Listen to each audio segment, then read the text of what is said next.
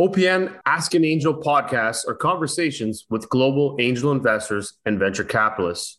We explore how to invest, understanding investment strategies, and approaches to due diligence. Join us and learn what it takes to be a startup or what it takes to invest in the next great company. Welcome, Nathaniel. Thank you very much for joining us today. I'm going to just pick a number because I can't remember the exact number, but this is somewhere in the 50 range of interviews, and we're very excited to have you here today at Ask an Angel, which is part of our supporter fund series, and really excited that we get to chat. We've chatted a few times before, but there's a few things that I really enjoyed about our conversation and kind of what you guys are doing. But before we jump into all of those, maybe we can get you to give us just a bit of a background on yourself. So kind of where you've come from, I guess where you're at now and the things that you're looking to do. And then one thing about you that nobody will know. Sure. So, thanks for having me and for the questions. And so, something, as far as my background, I'm actually an engineer by training and an entrepreneur really throughout my life. My first company I started in college, although my first time making money was in middle school, but we were not incorporated, so I can't count that. I've been a lifelong entrepreneur. I've also worked for larger companies, and so kind of earned my stripes in engineering with a larger, actually Alberta-based company named Encana. But then continued my path. Took over the family business and grew it to record levels, and we actually sold that business. So the past 6 years, I've been, business owner, an angel investor, an advisor, an appointee in economic development, and then most recently started Cortado Ventures this year. And then something about me, that was the other thing, right? Something about me nobody will know. That's a good one. So I think. Probably I have 5 older brothers. So a lot of people are maybe surprised to hear that. I have 5 older brothers, and we all did different things, right? So some of us, we have we have an engineer, we have, banker, we have somebody in Hollywood, that's doing computer graphics for blockbusters. And so I think maybe through that, I kind of saw all the different things that people do, for a living. And maybe that I feel like it may have opened my eyes a little bit to, all the different things I can be involved in. Any sisters or just the family of 5 boys? Just the 5 boys. So, 6 boys total with me. And so, my poor mother, and it's kind of, we had different backgrounds, it was a combined family. And so I think that was a lot of fun growing up. I never really knew that they were, I just kind of assumed that everybody had a bunch of brothers growing up, and kind of figured out later that was pretty special for us. Oh, that's amazing. I have 3 other brothers, so I'm a family of 4 boys as well. So you're obviously got the 5, but it is a different dynamic. In the little town I grew up in, there was 2 other families that also had families of 4 boys. So we actually all hung out together just because there were so many similarities. And as odd as that doesn't sound, like you would just hang out with anybody, why you're attracted to some family that had 4 boys as well. Did you guys face that as well? You're like, we're so different. We better find a family of 4 guys or 5 guys to hang out with. Yeah, we could only go to places that had didn't have any fine china and that didn't have anything breakable, right? So, the neighborhood kids, definitely, we spend most of our time outside. So we got along with people that were good with just being outside and kind of roaming around the neighborhood. That's awesome. Well, I want to touch base on this one job that you had that you were making money that you didn't qualify as being a government-based company, I guess, or maybe give us a little idea of that, because those are always exciting stories and they really do help depict kind of the person that's in front of us and what the great things they've been up to. Well, it might be, it's probably not what you're expecting, but maybe that makes it more interesting. I don't know. But so I was in middle school, and this would have been in the early 90s. And so, before, and I was young. And so this before like cell phones and before email was ubiquitous. And my parents dropped me off at a hockey camp. And so even though I'm from Oklahoma, I still, I actually grew up playing hockey. And so I got dropped off at a hockey camp in Minnesota. And then my parents were going to go on a trip. And so I wasn't going to be able to get a hold of them, right? I couldn't just call the house phone and get a hold of them. Well, they dropped me off and then later realized that neither one of them remembered to leave me any money. And so I had to find a way to kind of fill in the gaps between the provided meals and find a way to pay for my meals. And so I ended up coming up with a scheme where I would like pre-sell pizza by the slice. And so I like take orders throughout the dorm, kind of highest bidder, like by the slice, and then collect the money in advance and then order the pizza and then pay for it and then like take my cut and then distribute the slices to the people that prepaid. So yeah, after that, the camp made a rule that campers couldn't do business with each other anymore. And so to me, is that a necessity? But that was my first time making money, I suppose. But oh, that's brilliant. You solved the problem, right? You were like, I got no money, I got to do something, or I can just eat the regular 2 meals a day, or I can go out and figure out how I can get around this. So exactly. Brilliant. Hey, it worked. And I love those little stories because I think that they really define the individual on, are they able to work around problems? Are they able to drive and fix a problem that's in front of them when they get further on in life? And you're able to do that. And, I've in lots of interviews I've done, but also just in context of entrepreneurs, they'll tell you about a story where they were selling things to students or to people in grade school. Mm-hmm. Like, oh, I built airplanes. One guy built airplanes and sold them to the kids, so he didn't have to do it. So it's funny, right? It's a good little way that you move through and make your money and grow, right? Well, and also looking back on it, it never occurred to me then to like try to figure out how to get a hold of my parents or like try to get money from some other adult. I mean, like my mind immediately went to, I need to, get money. I need to find ways to get money from my fellow campers to then, support what I want to get next, so maybe that's somehow instructive on my mindset. Oh, 100% it is. 100%. So now you're in Oklahoma, you operate, you work, you run everything out of that state. What have you found, and how does it work in the ecosystem for startups? Because now that you've kind of built and groomed through your companies and things that you've done in the past, now you're faced with this whole new ecosystem of being in startup world. Is the community built around startups, or is this so completely new and you're kind of being a driver in this space? Yeah, actually the answer would have been way different 10 and even 5 years ago. So over the past 10 years and especially over the last 5 years, there have been developments of now we have, accelerators and incubators, co-working spaces, university programs, angel clubs. And so there was some of that, credit where credit's due. There was some of that before, but the acceleration and development of that there's been more in the last 5 years than there was in the previous, 50 years, let's say. And so our perception was this is a great time to start an early stage venture capital fund. And so, the pipeline's been built, and so here we are in a position to make those early stage investments.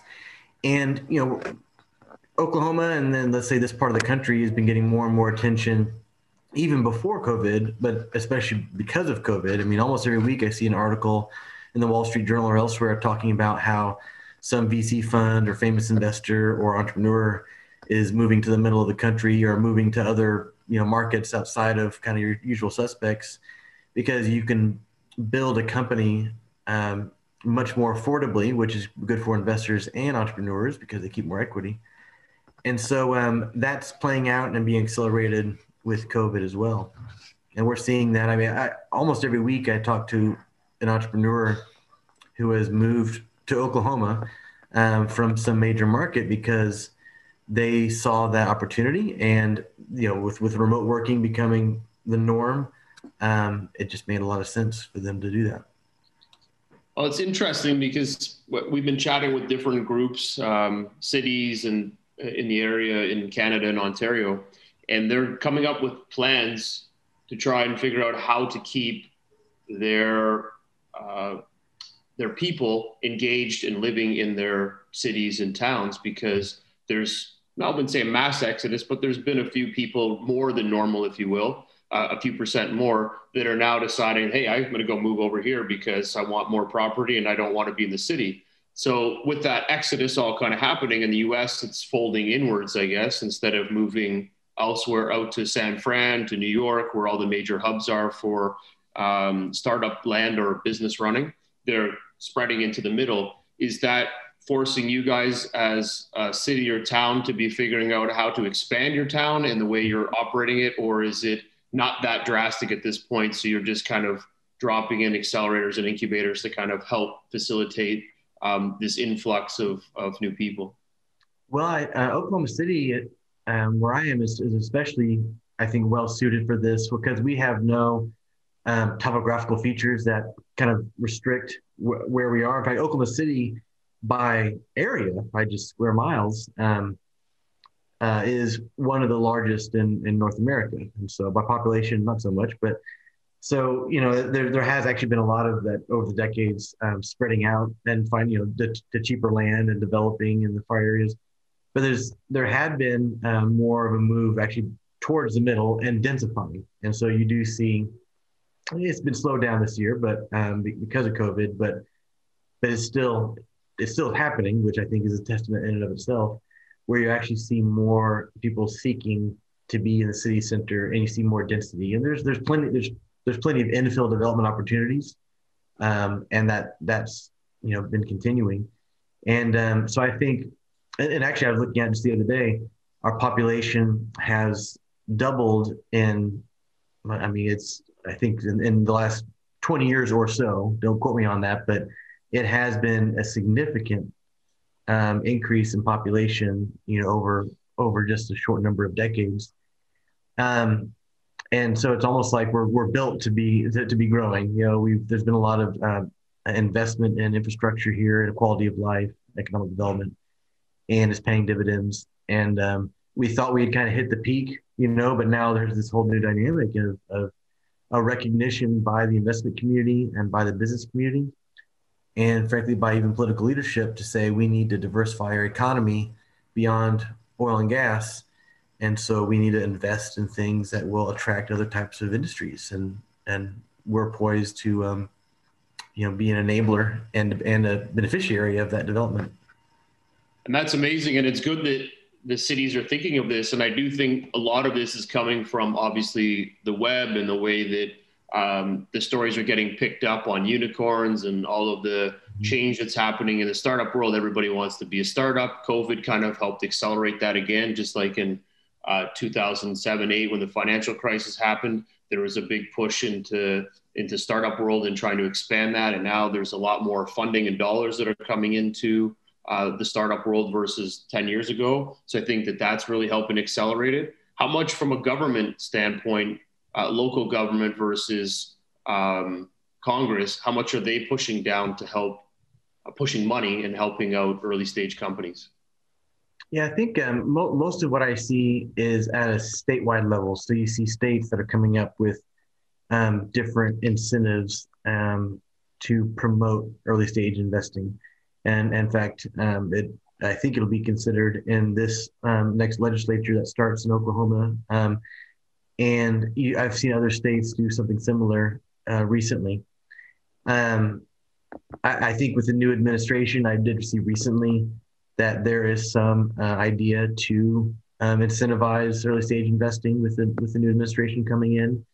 We'll see if that happens, but the fact that it's even being thrown about means that it's on top of somebody's mind that's in that administration. So, but yeah, we do see a deliberate effort in Oklahoma and in other states in this part of the country to incentivize at the state level. But you're also seeing like departments of commerce, and you're seeing economic development agencies in different towns that are trying to find their own ways to incentivize, if not through a tax incentive, through underwriting development to convert something into a space into co-working location, or to bring in somebody who will study that local ecosystem to say what are the sectors where we should invest a lot of time and try to attract that type of entrepreneur.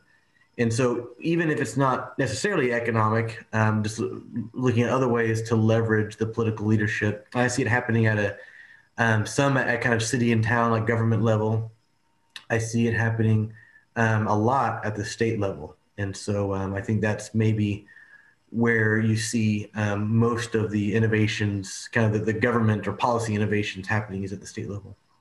And does that drive a lot more like the companies or the entrepreneurs that would be coming into Oklahoma? Is that more deep tech versus product? Because now you've got distribution and operational issues that can come out of being just in the core, which means that you're pushing outwards. Does that become more uncost effective, I guess, or it becomes a breakdown? So you're driving in more entrepreneurs that are really looking at deep code, deep tech, where they can be anywhere and it doesn't matter because it's just all online based. Is that the types of companies that you're seeing kind of filter their way into the Oklahoma area?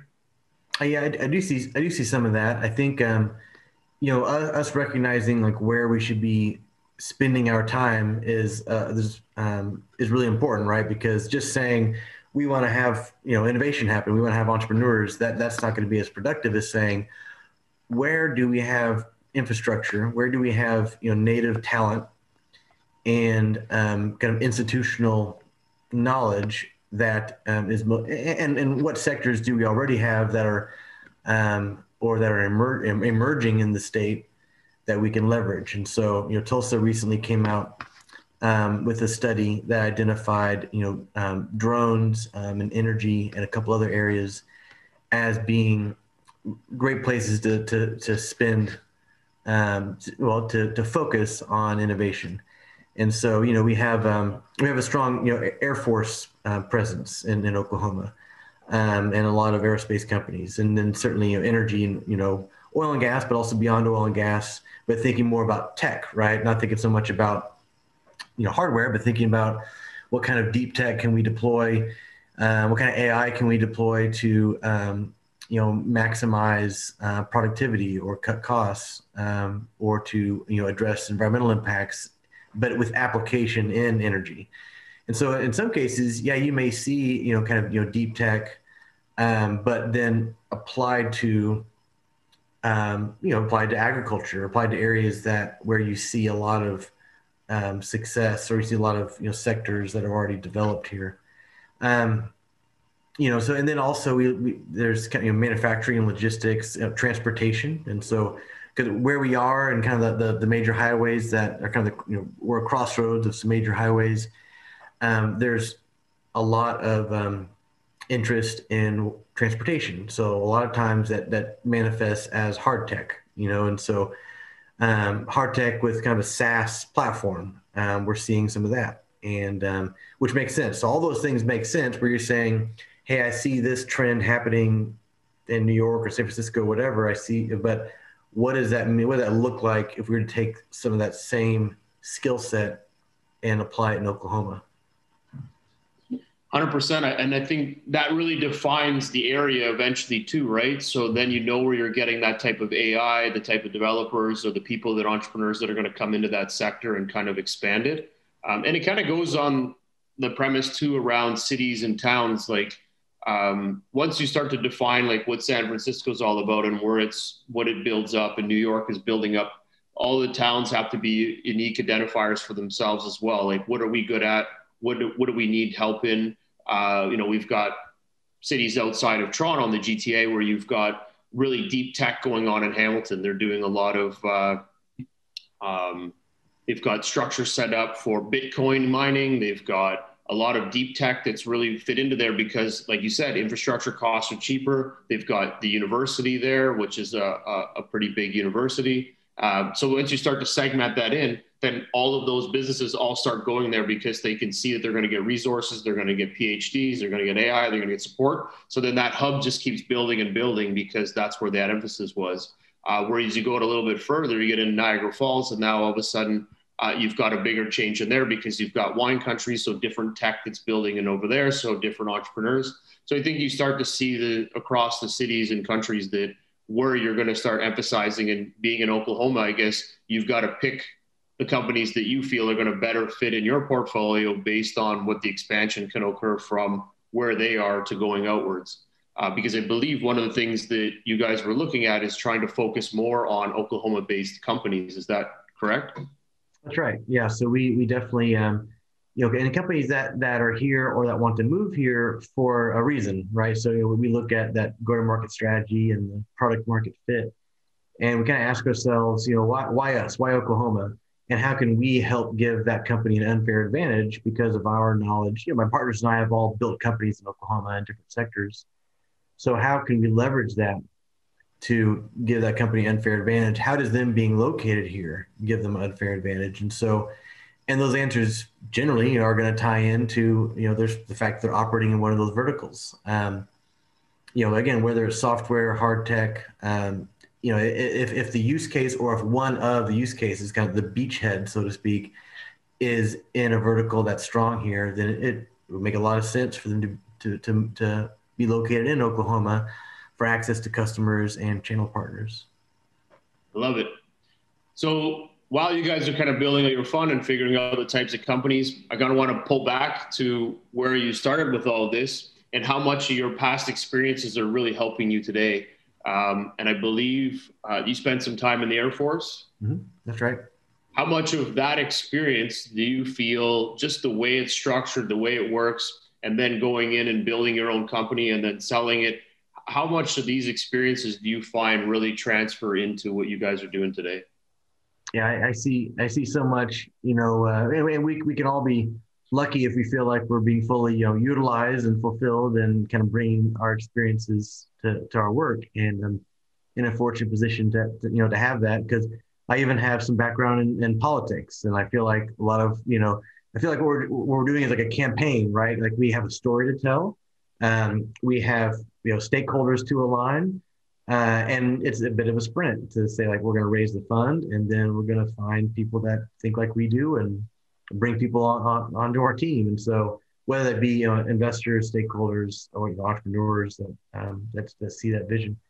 And yeah, I think background as a business owner and operator and entrepreneur, I've been funded as a business owner. I've been funded with private equity, as well as, family office and direct institutional. So the different kind of colors of money and the similarities and differences, and how they all kind of fit in together. I think that's been very helpful. But then also just kind of seeing seeing it from the other side of the table and knowing what entrepreneur is going through and having the empathy, but also maybe being able to be helpful and say, like, I know that when I was in those shoes, I was really thankful when somebody gave me that feedback. And so I think that is informing a lot of what we do.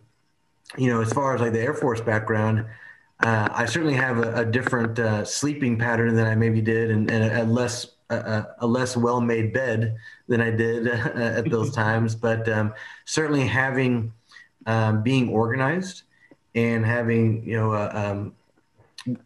so situational leadership is something they talk about a lot, especially kind of in the officer ranks, where you like knowing when it's appropriate, how close to lean in on micromanaging versus pulling back, and there's a lot of time spent in that, but also just the communication, the organization, and the expectation to perform.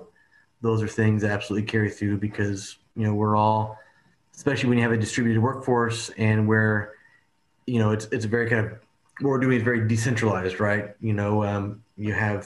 We have investments with a number of companies, and certainly we'll have more. So there's a lot of expectation of people are going to execute on their jobs. How do we communicate what those expectations are, but then how do we enable them to do the best that they can? Those are all kind of features of what we do. We're not just one company that is very centralized, and so I think those things are informed by a lot of the experiences I've had. So did you taking the Air Force structure, the discipline, all of these key elements that you go through, that repetitive nature? I'm assuming that there's a lot of that, even though you may not realize it at the time. But you take that and you find that when you're working with companies and you see this disorganized, not moving in the direction that their plans are saying or not validating things, do you find that that kind of comes out more and you're almost trying to create a structure and say, hey, look, we need to scratch this and do this all over again. This is how you have to look at something. Because I find that even when we work with a lot of entrepreneurs at the beginning, that is not further along, they find their groove. But at the beginning, it's just this big discombobulated process of just taking everything in and trying to do whatever they can to keep moving forward, and not realizing that all of those things may actually be causing congestion and not helping them move forward fast enough. So do you find that you guys get to do a lot more hands-on and dive in and help them kind of build their way up to that next investment? Or are you kind of sitting on the sidelines? Well, I think, knowing like the right level of structure, and then where to focus, right? So being able to have, some of it's just experience, and others is, when you're in the middle of it and when you're trying to build something, it's very tempting to be like, I'm going to do everything because by golly, I'm going to just do whatever it takes to be successful. But then you can kind of be your own worst enemy, because if you just did the most important thing amazingly and then everything else was like a C-, like that's probably better than doing everything at like B- level, right? And so, but then like picking what that is and then having the discipline to stick to it and know why you're sticking to that is an important feature from those experiences. But we also can sometimes see analysis paralysis or like too much structure. I think that happens less, but there is I think there's definitely a value in, you got to do it, right? I mean, and so actually there's this saying in the Air Force that hope is not a plan, like just saying that, like, I hope, we're going to make this big structure and have this kind of beautiful like presentation and this like great set of advisors. And, like at some point you need to actually just like make the plan and execute and just like do the next step, build the thing, get that first customer. And so there's a bit of an art to that as well, and knowing where to strike that. And do you guys spend, like, is there a good amount of time when you guys make an investment? And maybe you can describe a little bit about how that investment works. When you find a company you like, what is that next process? Is it deep dive, you're spending time like a consultant side of things, or are you just kind of making that investment and then coaching along as you go? Is there something further you're diving into to really help these companies expand and get to that growth stage?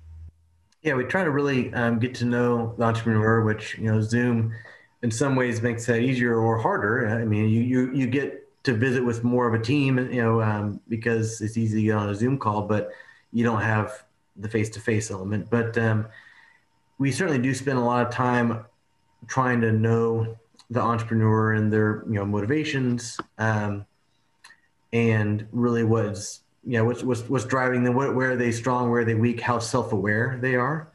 That's, there's a lot to that, because lack of self-awareness means that you're not going to see your blind spots.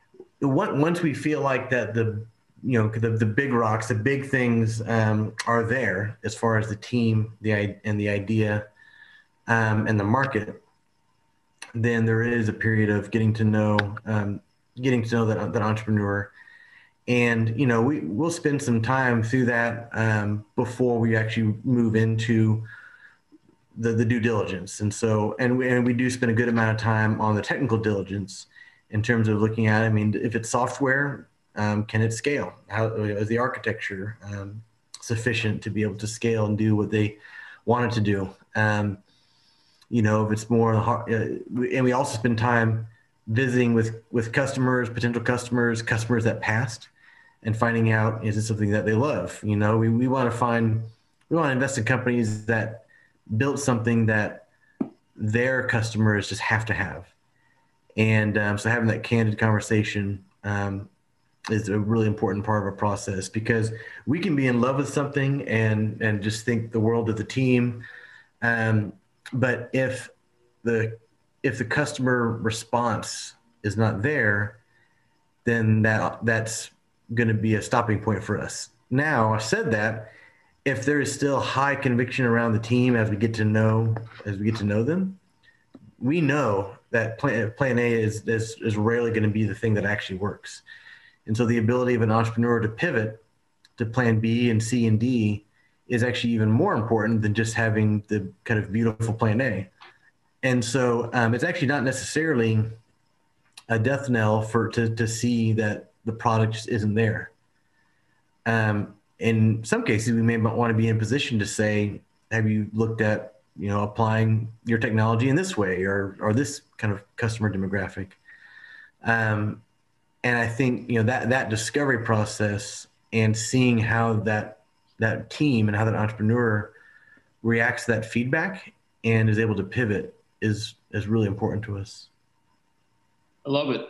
You mentioned past clients. What I like about this is that not only you're focusing on the clients that are using the system, you're finding out why customers didn't use the system. Mm-hmm. You guys might actually probably may be able to get them to convert back and use it eventually because you're doing that reach out. But when you are having that discussion, what are you finding, or what are the reasons that they're backing away? Is it a financial thing? Is it they just weren't qualified enough? Or was it they just went with the competitor? Like, what do you kind of build around stats around that? Yeah. Sometimes we see that it's maybe just like not a tech stack fit, and so like, okay, well, once we have the integration built out, that'll solve for that. And so that's good. Other times it's something where the benefit of the product is just not that great, like, yeah, it works, but it's the adoption versus the benefit. And it's really, sometimes it's not just a straight up like cost benefit analysis. I mean, it's tempting to think that like, well, if the cost benefit analysis is a go, then it should sell. But a lot of times it's just the adoption hurdle, because you may have managers that say like, this is amazing, all of my associates should use this. But if the associates or the technicians or the people that are supposed to use it don't like it, then guess what? It's just not going to work, even if the numbers are there. And so, so trying to find out if there's a disconnect, and sometimes seeing that there's a disconnect between, the manager loves it, but for some reason just can't get the people on the ground to use it, if that's applicable. So we see that, sometimes. And then I think, and sometimes we hear feedback about, we're just not sure about the viability of the company, not sure if they're going to, love the idea, love the tech, everything there checks out, but then just worried about, is that company going to be able to scale up, and are they going to be around for 10 years, And so, and that's actually also some feedback that we maybe are okay hearing, because like, well, we can help solve that. If we can help them get funded, then we can actually help solve that issue.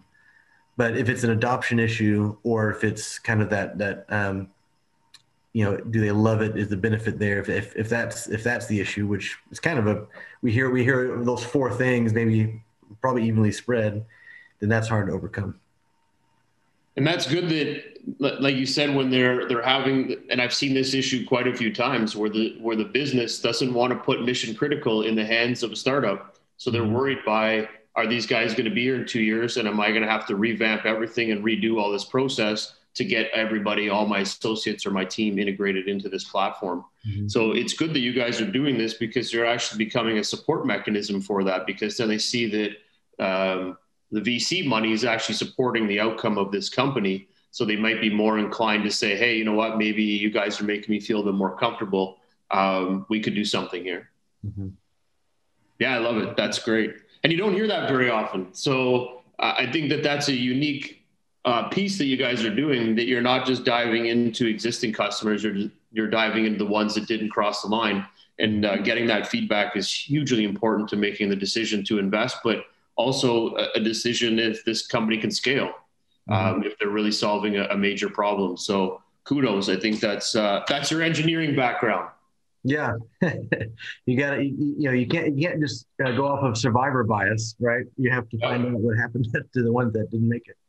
No, I like it. That's great. So now, just to kind of shift things over, I wanted to jump into, we have some rapid fire questions. So we'll jump into those, and then there's a couple more questions that we have from there. But we'll jump into those if you're ready for them. Yeah, let's hear it. All right. How did you get started in investing into startups? I invested in a good friend of mine about 6 years ago, the technology that he was developing. So I just believed in him and that was my first investment. Awesome. What's your favorite part of investing? Learning new ideas. For sure. Like just seeing all the new cool things that are out there, and that's my favorite part. Okay. How many companies do you invest in per year? We are on a pace. We're still very young, but we're on a pace to be about 10 per year. Perfect. It's huge. Okay. Any verticals you like to focus on? Yeah, I'd say, energy, aerospace, ag, biotech, fintech, insurtech, and logistics. Okay. It's a good mix. I like that. When you guys are doing your due diligence, is there any specific requirements that you guys need to have in order to make an investment? Always like to see a pro forma. I know that's kind of a touchy point because pro formas can be totally made up. But I'll put it this way: if you can't make up a good-looking pro forma, well, that's a bad sign, right? If you can't logic your way into a good-looking pro forma, then how on earth is reality ever going to live up to that? Well, and you need targets, so you got to start somewhere. Mm-hmm. Okay, I like it. What's your timeline for investments? Because you've talked about doing a lot of pre-work before you make an investment, which I think is brilliant. And a lot of times you don't get that option to spend time learning about a company, meeting a team. So what does that look like for you guys when you're making an investment? Yeah, we've pulled off a pre-seed in a matter of weeks. If it's again, pre-seed, you're really just kind of yes, no on a couple of issues. Series A is probably more like 3 months, the full bit. But I'd say on average, probably about, 6 to 8 weeks. Okay. Period. It's a good time.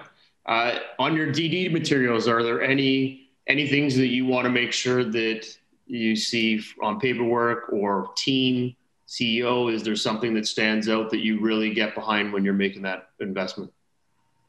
I think how that team or entrepreneur came upon that solution. What is the story?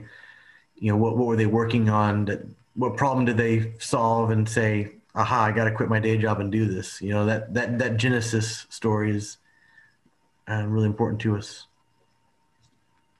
I like that. Yeah. What got them to put this on their plate 100%? Do you look to lead rounds? We do. It's not a must criteria for us, but we do expect and will be soon leading or co-leading some rounds. Okay. Do you have any preferred terms? Pref shares, common shares, safes?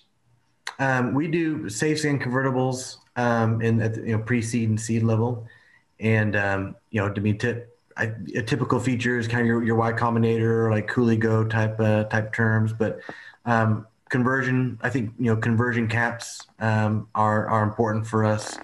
That's just kind of that, frankly, it's just a way of getting credit, by protecting against dilution on that next round. But then we always look for, on a price round, look for board seat or board observer rights. And pro rata rights are another kind of, must have.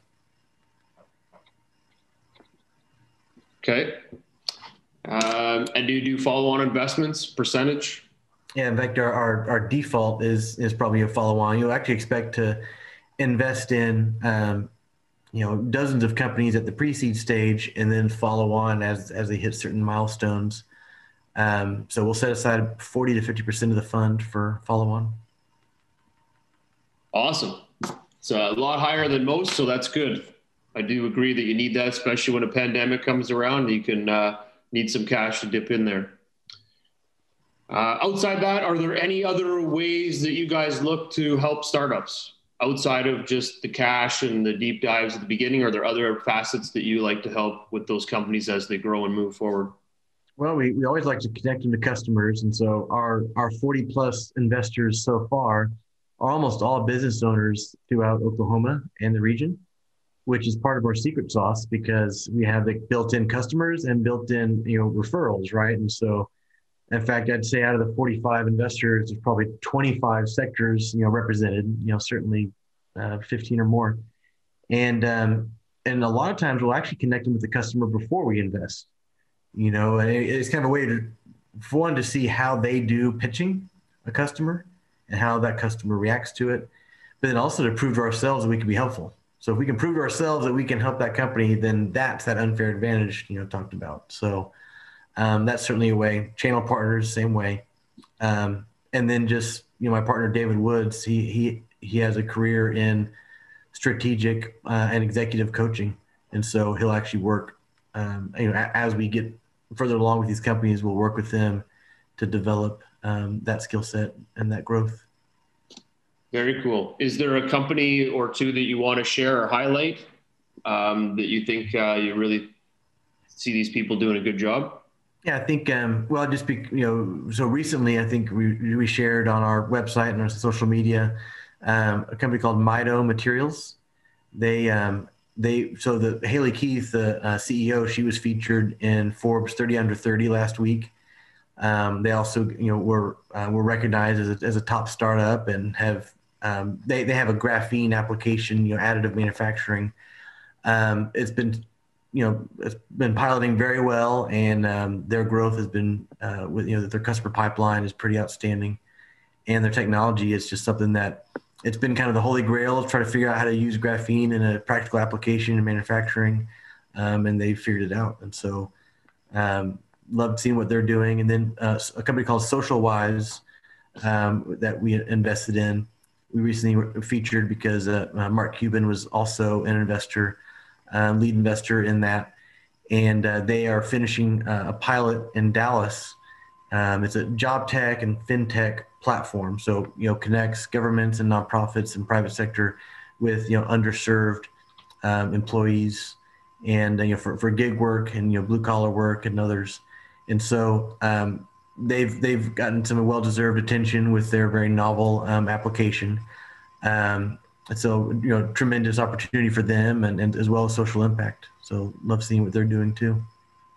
Awesome. Those do sound like pretty cool companies. How do you spell the first one, just so that I have this URL down? Yeah, so Mido Materials, MITO. And then SocialWise actually has a unique spelling too. So social spelled the usual way, but Wise is WYZE. All right. Done. We'll take a look at those. Okay, so thank you for that. Very informative. So the next question I have is that throughout the time that you've been working with startups, you've been investing in them, you were a startup. Is there a story, like we look for this heartfelt story of something that you couldn't believe it? You mentioned with Mido that they came up with this great way to work and build out their product, female founder. Is there a story like just beyond all odds, they just were able to crush it, or they ended up having to fail because they couldn't get around the corner? Any story that just comes to mind that you're thinking like, man, this would be a good one to share that people can learn from? Yeah, maybe. So, Cortado Ventures is so young that we don't have those stories, yet, but I can, tell one from one of my angel investments. Actually the first one I did with my good friend. And so, this is a company that the technology, it's a chemical that can be used in agriculture or in energy, and specifically in mining, or also in medical application. So as a disinfectant, or even as a kind of antibiotic. So it's one of these products that's been every test they do, with the FDA and USDA. It's just off the chart, it tests very well. It works. The point is, like, the product absolutely works, but trying to get to a point to commercialization, like that journey, I mean, that to me, like looking back at that, I made that investment because it's like, I know this guy has a big road ahead of him, and who knows, it's really early, who knows what's going to play out, but I believe in him because he's going to just not give up and he's going to find a way to make it work. Well, that's absolutely played out now. And, the key pieces that fell in actually was, bringing in, a commercial minded person into the board level. And that was actually a bit of a turning point. And so that perhaps there's some lesson in there. And whether the lesson is, that tenacity and creativity and ability to keep going, especially when like the thing works, but trying to find that traction, like don't give up, but also, having those right skill sets and having somebody who has successfully commercialized things, especially if they've done that in a couple of different unrelated areas, that person is absolutely just invaluable to have. As an investor, for board leadership at a senior position. And so, but seeing how far they've come, and then just the last year, done more in the last year than I think the previous 6 or 7 years combined. So I think it's a tough road, but if you can take some of those lessons as an investor, but also as the entrepreneur, then I think that pays dividends. So it's the resilience and being able to stick behind the product to build, and then look at areas of weakness and find where those strengths can be improved on, right? Mm-hmm. Finding that product person or the commercialization person made a big difference. So a ton of learning in that. And you know what? It doesn't happen overnight. So if it took you 6 years to get there, Netflix wasn't a masterful Netflix in 1 week. They took over a decade, almost 2 decades to become the size of Netflix. So, you may not start off doing the same thing on day one that you're doing 10 years from now, but as long as you've got a way to pivot and understand your environment, you have the opportunity to grow, right? Absolutely. I love it. All right, now we're going to just turn a little bit to the personal side. So, your favorite sports team?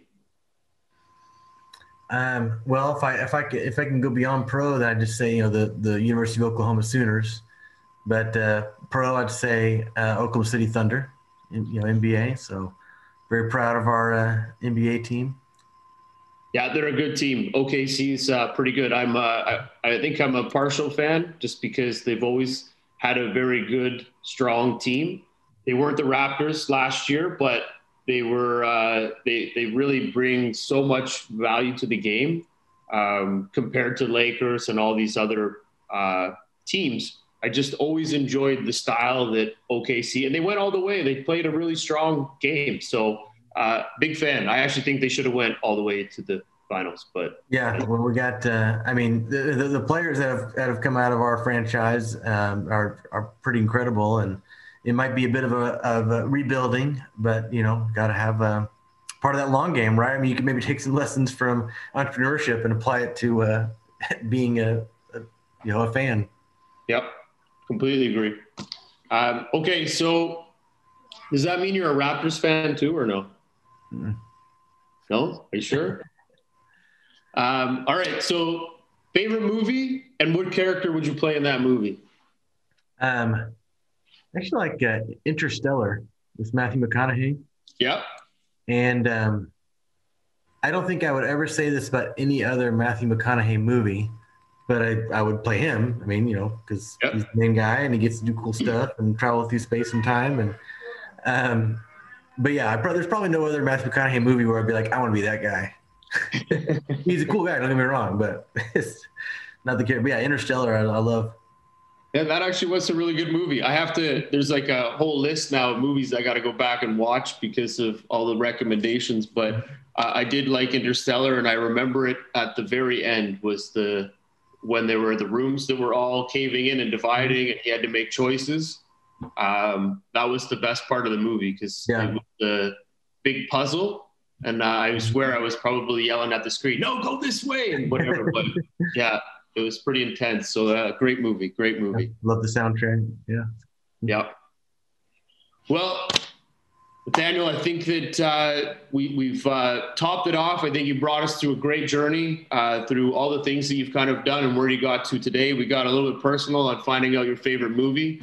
And, I kind of guessed that was your favorite sports team, but still glad to know that was it. But I think at the end of it all, I think we learned lots. As always, I take lots of notes.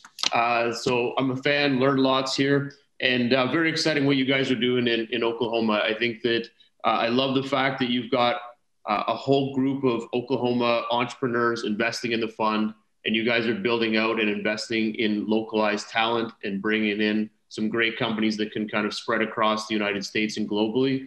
So kudos to you guys for all the great things you've been doing. And we hope to get you out to some of our events so you guys can check out some of the global companies that we're showcasing, maybe even get you on a panel. But outside that, again, thank you very much for all of this. And the last thing that we like to do is we like to leave you the last word. So anything you want to say to investors or to entrepreneurs, the show's yours. So take it away.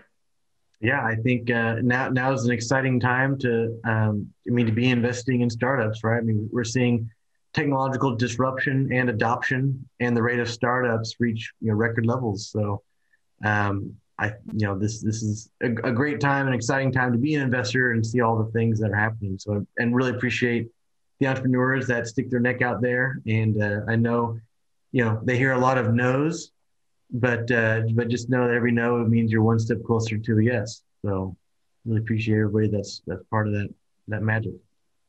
Love it. You're right. There was one guy that we worked with and invested in. He said that he had 400 no's before he got a yes. Oh man!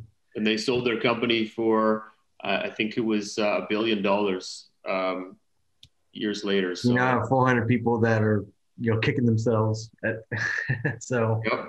Yeah. It takes time, but if you got the right mindset and the drive, you're going to make it there. So, but thank you very much again for your time.